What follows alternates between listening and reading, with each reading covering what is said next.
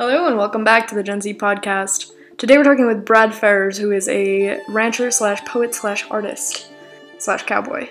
In this episode, Brad talks to me about his lifestyle while he ultimately decided to continue the ranching tradition that had been passed down in his family for many generations, although he chose to be an attorney at one point and kind of quit the city after a while. He also tells me about how his ranching lifestyle has enabled him to develop as an artist and ways that he kind of breaks some of the traditions that are set within, cowboy art and poetry. By the way, that is not the PC or even accurate terminology.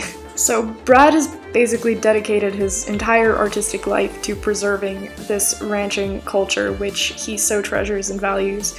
And in this episode, he tries to give us at least a little bit of a taste of why that's worth preserving and some things that we can do and that states can do to sort of help. Brad has also written a book called Celtic Cow Hunter, which uses poems, short stories, and tales passed down through generations in an attempt to sort of encapsulate the cowboy or ranching tradition as it's appeared over time and in different locations. So thanks again for listening. My name is Stephanie Minova, and you are listening to the Gen Z podcast. I've always been someone who's inclined to work with creative endeavors, whatever that could be. Probably started with the artwork before I did the writing. And as a young kid in school, I always was doodling, drawing in the middle of class, and fortunate to be able to soak up the lessons while I was doing so. So that made it pretty nice for me, and continued on, did a few informal classes at a local hobby shop when I was around 10 or 12, and advanced from there to where I worked independently with an artist, kind of an informal apprenticeship. He didn't charge for lessons, but I just would sit whenever I was home from college and work with him, ask questions, learned about his palette, maintained perspective in the painting, that sort of thing. Mm-hmm. And then developed from there with what I wanted to work on, which with him we were doing Florida landscapes, and I eventually branched into doing the ranch type scenes that I'm most familiar with, because that's what my family's always been involved in, is a cattle business. And how did painting eventually turn over to writing? Yeah, so the two are somewhat similar. I like to say when I'm painting, you're putting paint on canvas, and when I'm writing, it's trying to capture that picture but with words. Right. And while I would be working at the ranch during the summertime, it's great to be outside and do the work, but you also a lot of times are alone, so you come up with ways to pass the time. Right. And I got started reading some cowboy poetry, Baxter Black in particular, Waddy Mitchell. Those are a couple of the bigger, more well-known names in that genre. Mm-hmm. And the more I read it, the more I realized, I could probably do that if I put a little effort to it. So I just, to pass the time for myself, would sit there while I was working, come up with some different lines and progress with it as I went along. It wasn't anything that really stuck hard and fast, and I don't do a lot of reciting. I probably do more reading than anything, because once I write something, trying to juggle between painting and doing the poetry, I'm always bouncing from one to the other. So it's almost like I get a burst of an idea, I get it together, maybe make a revision or two, and then I'm done with it. I move on to the next thing, and so I don't spend a lot of time memorizing to recite later. Good. That would be a waste of time. So this is not a very relevant question, but do you write your poems on a computer, or you said you were kind of thinking about them while you worked? So how does the writing process go for you? Do you write them down on paper, or what is it like? That's a good question, and it's actually I guess the easiest way to say it is I don't have a necessarily hard and fast method. There are times where I definitely sit down and work at the computer and store what I'm writing in a digital format, whether it be the computer or the notes section of my phone. Mm-hmm. There's other times where I still do the old-fashioned legal pad and piece of paper and a pen. And then sometimes It's much more organic and much more inspired, where the idea really just hits you hard and it flows kind of fast and it kind of cements itself in your mind. And then later it's trying to catch up and regurgitate it on paper, where you do make sure you get it like you wanted it and don't lose it. Right, exactly. Yeah, no, I was asking because it seems like I haven't read cowboy poetry, but it seems like of all the kinds of poetry, that would be probably one of the more organic kinds. I don't know if you could really get it out if you were just sitting in an office and trying to make it up. It's definitely a little bit harder to do it that way versus when you're in the moment and something, strikes that little bit of inspiration and it just takes off from there. You can do it sitting inside, but it definitely takes a little more provocation. Yeah, definitely. So as far as the content of your poems, what would you say that they're about? Most of them focus on the lifestyle, and in particular, they tend to be a little more focused on family relationships and also the personal relationship between people and the land itself and the inspiration they take from it. Once in a while, I do get a little more contemporary and a little more on the edge with the topics compared to most cowboy poets that you would see. I might delve off into the sadder, darker aspects of life where it's like every segment of society. You always have those that get caught up in addiction, whether it be alcohol or drugs. Right. So I don't tiptoe around those things. If I get a good idea about something, from somebody I've crossed paths with or somebody that I've worked with, that sort of thing, then I go ahead and tackle it with the poetry. Right. And do you feel like in general that people are happier living a ranching lifestyle than a corporate lifestyle, just based off of what you've seen? Well, I know that's definitely the case for me. And I think, in society today, and I don't have anything hard and fast to prove this other than my gut instinct, but I think there's a definite disconnect today between people and the land and the fact that, as we've moved from an agrarian society to more of a service-oriented society, people have lost touch with their roots. They've lost touch with that connection to the land. And I recently saw something on CBS Sunday Morning, and I think it was even a rerun at that, or maybe they had remashed the thing. But there was a segment on creativity, and they were talking about there was one guy there who had left the corporate world to go back to being a mechanic in a shop even. And his point was, when you're using your hands and you're making things and building things, you have a much happier outlook on life. And, that's not feasible for everybody to do. But I think if people spent a little more time getting back away from the concrete jungle and back out on some grass and dirt, they'd find their mental health is much better. Yeah, definitely. I think everybody, no matter what your personality type is, can definitely afford to spend more time out in nature. Like I lived in Boston for 4 years because I was going to school there, and my family lives in Utah, so every time I come back, I realize how much of a luxury it is that we have these mountains and trails, etc., places we can go outside. Yeah. If there's anything you think people should know about your lifestyle or anything that you try to communicate through your poetry, do you have a specific message, or is it more so just sort of introspective and descriptive? Probably more introspective and descriptive, because what I'm really hoping to accomplish as much as anything is just documenting the history of our particular cattle culture here in Florida, because most people don't realize it exists. Anytime I'm out and about and wearing my cowboy hat, inevitably somebody says, "Oh, you're from Texas."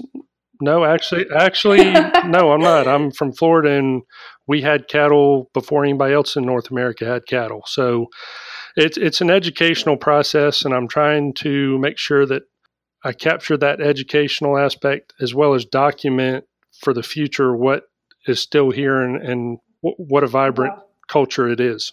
Right. And why is it? Why would you call it a cattle society? Because when I think of a farm or a ranch, I think of like the full range of animals. Yeah. That shows you. And it's not that we don't have other animals, but primarily here in Florida, it's definitely geared towards cattle ranching.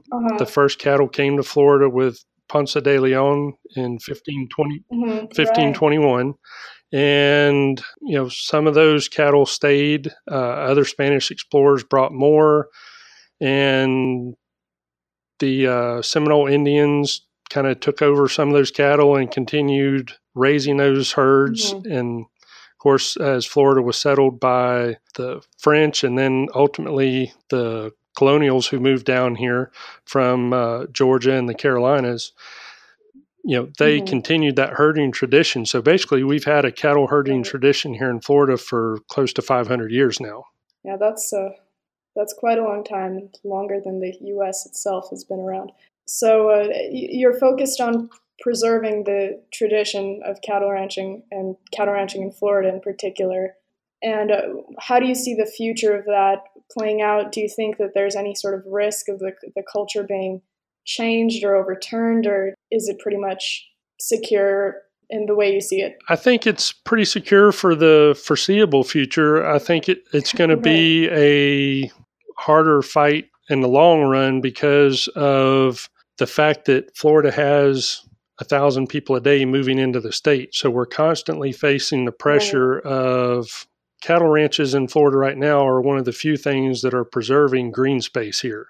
We're more or less providing a benefit to the entire state. And we're proud of the fact that we do focus on stewardship and conservation.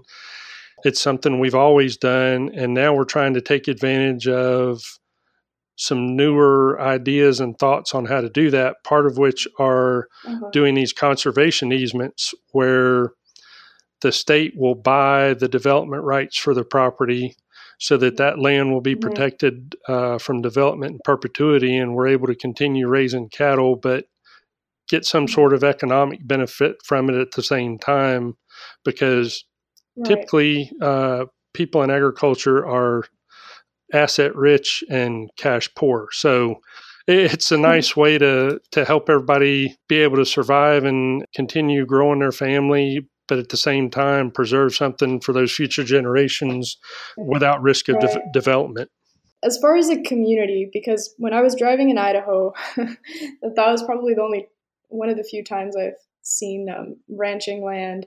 And like you said, it's very asset rich and that these properties are very big. What is the communal aspect like in these ranching areas? Do people know each other, or are you spaced very far apart?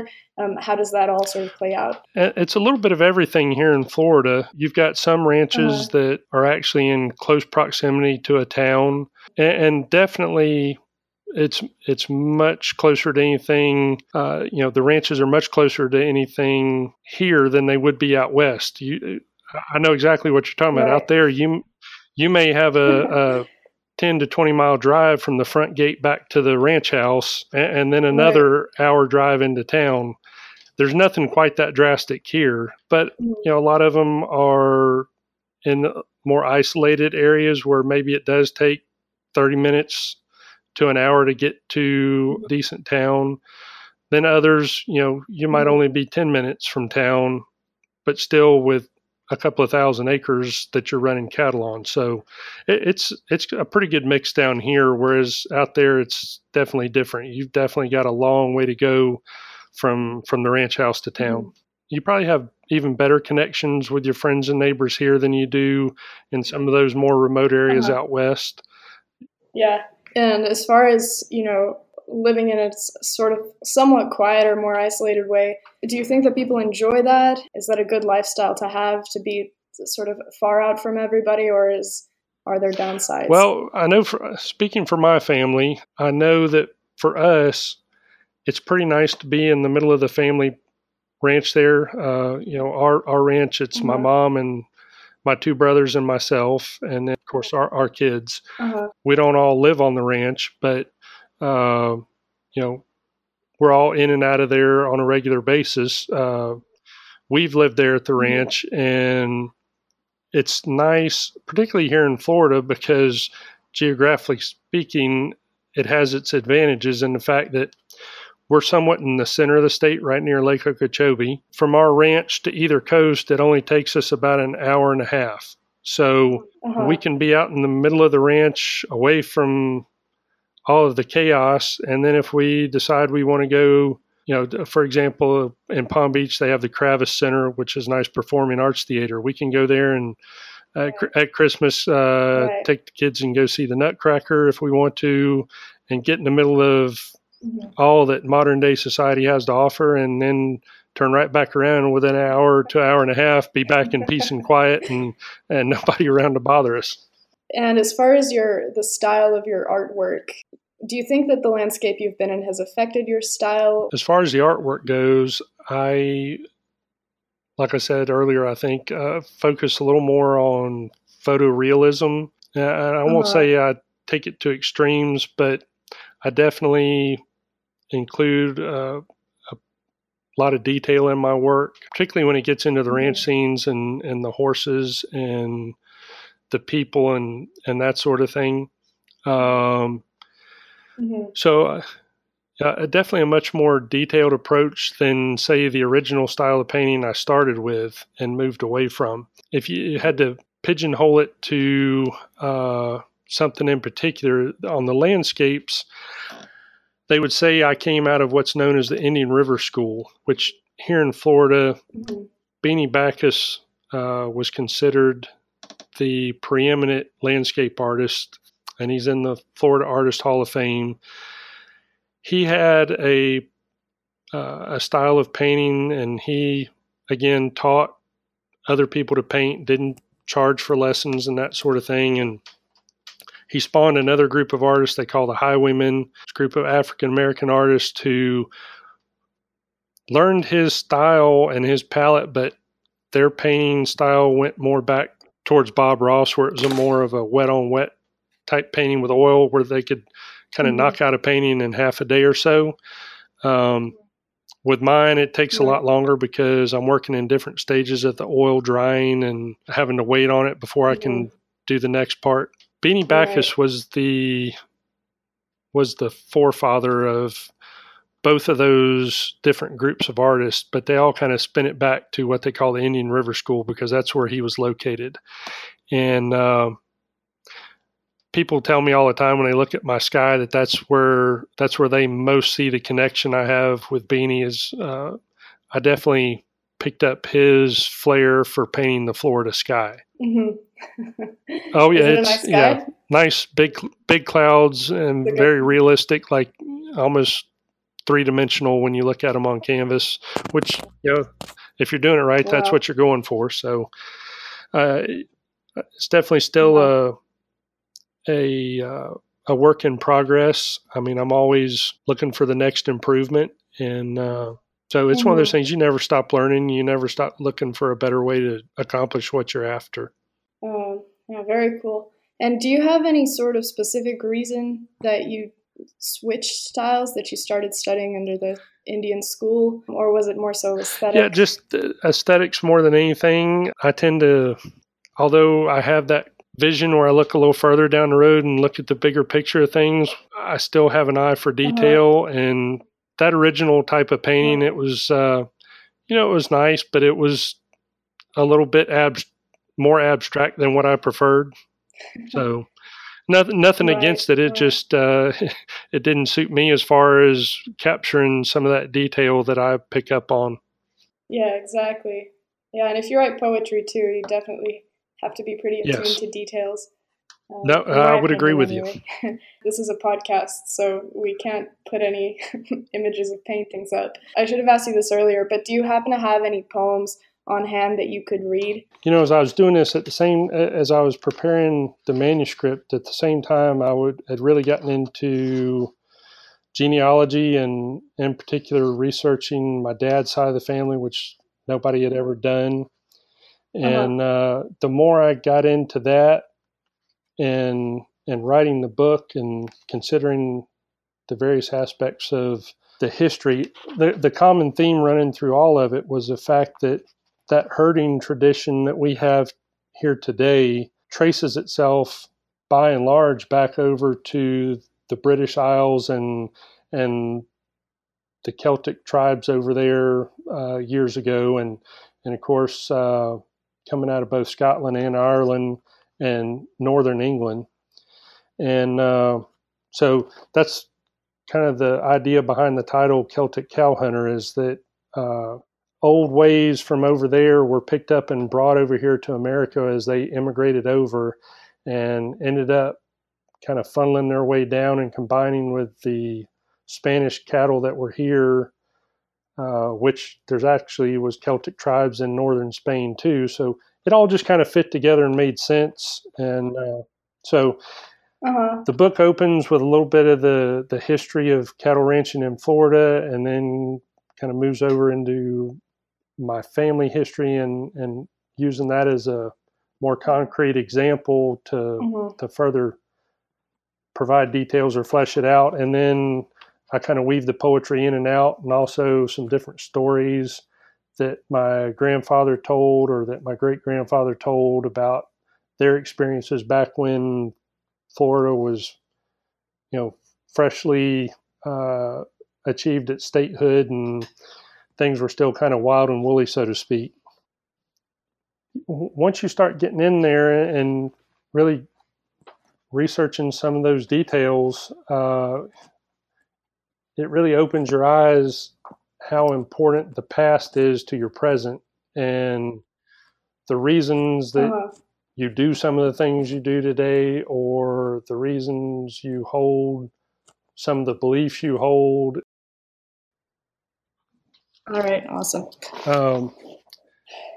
The title of this poem is Those Old Cow Pens. And this is one I wrote after I was sitting around reflecting on the lumber and the boards and all the different things that comprise our cow pens and what they've seen over the years. So with that, I'll take off with it. Those old cow pens, silhouetted all alone or maybe shrouded by some trees, like the Royal Guard at Buckingham, they stand stalwart as you please.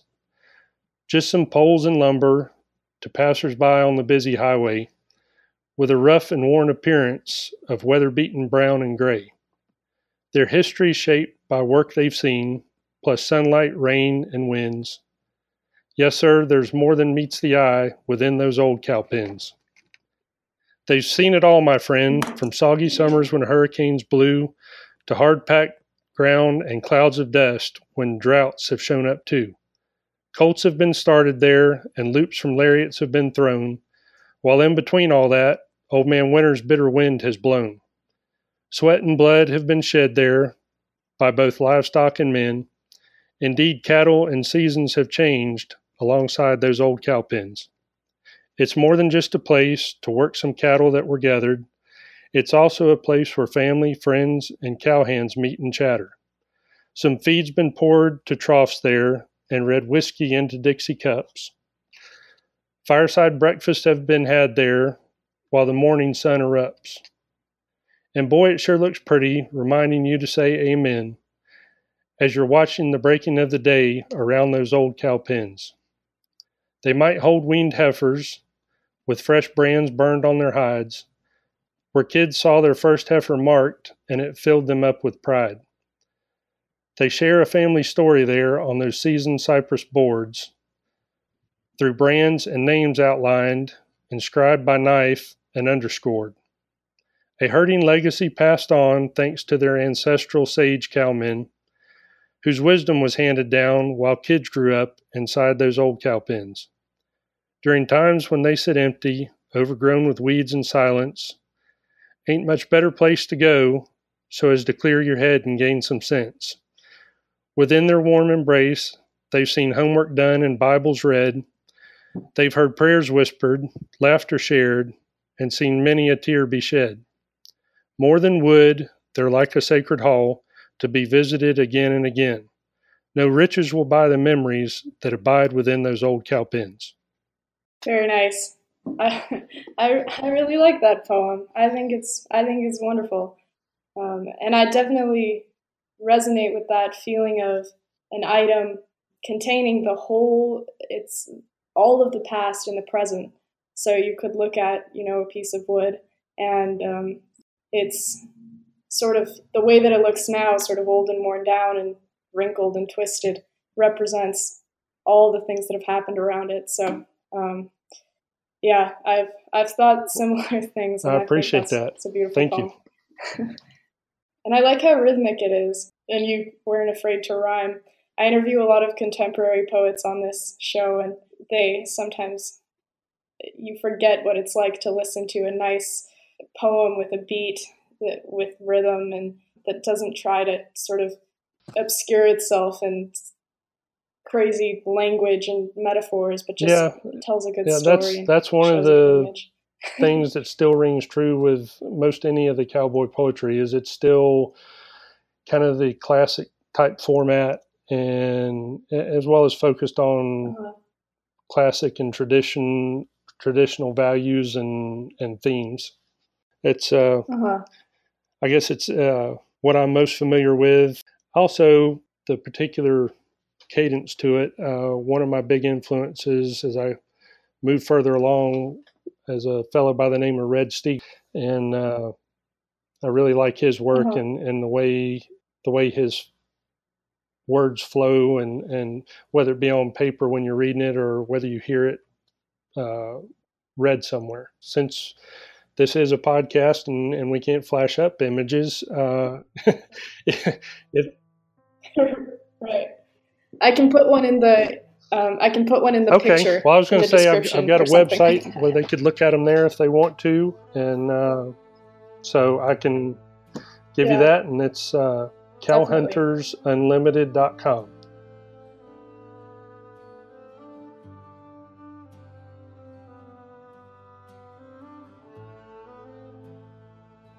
So thanks so much for listening to the Gen Z podcast. If you enjoyed this episode, be sure to check out the links in the description. We have links to all of Brad's social media, as well as links to his book, Celtic Cowboy, which you can buy on Amazon for fairly inexpensive and learn all about the fantastic world of ranching and ranching history as seen through Brad's artistic perspective. So thanks again for listening. My name is Stephanie Minova, and I'll see you on the next episode.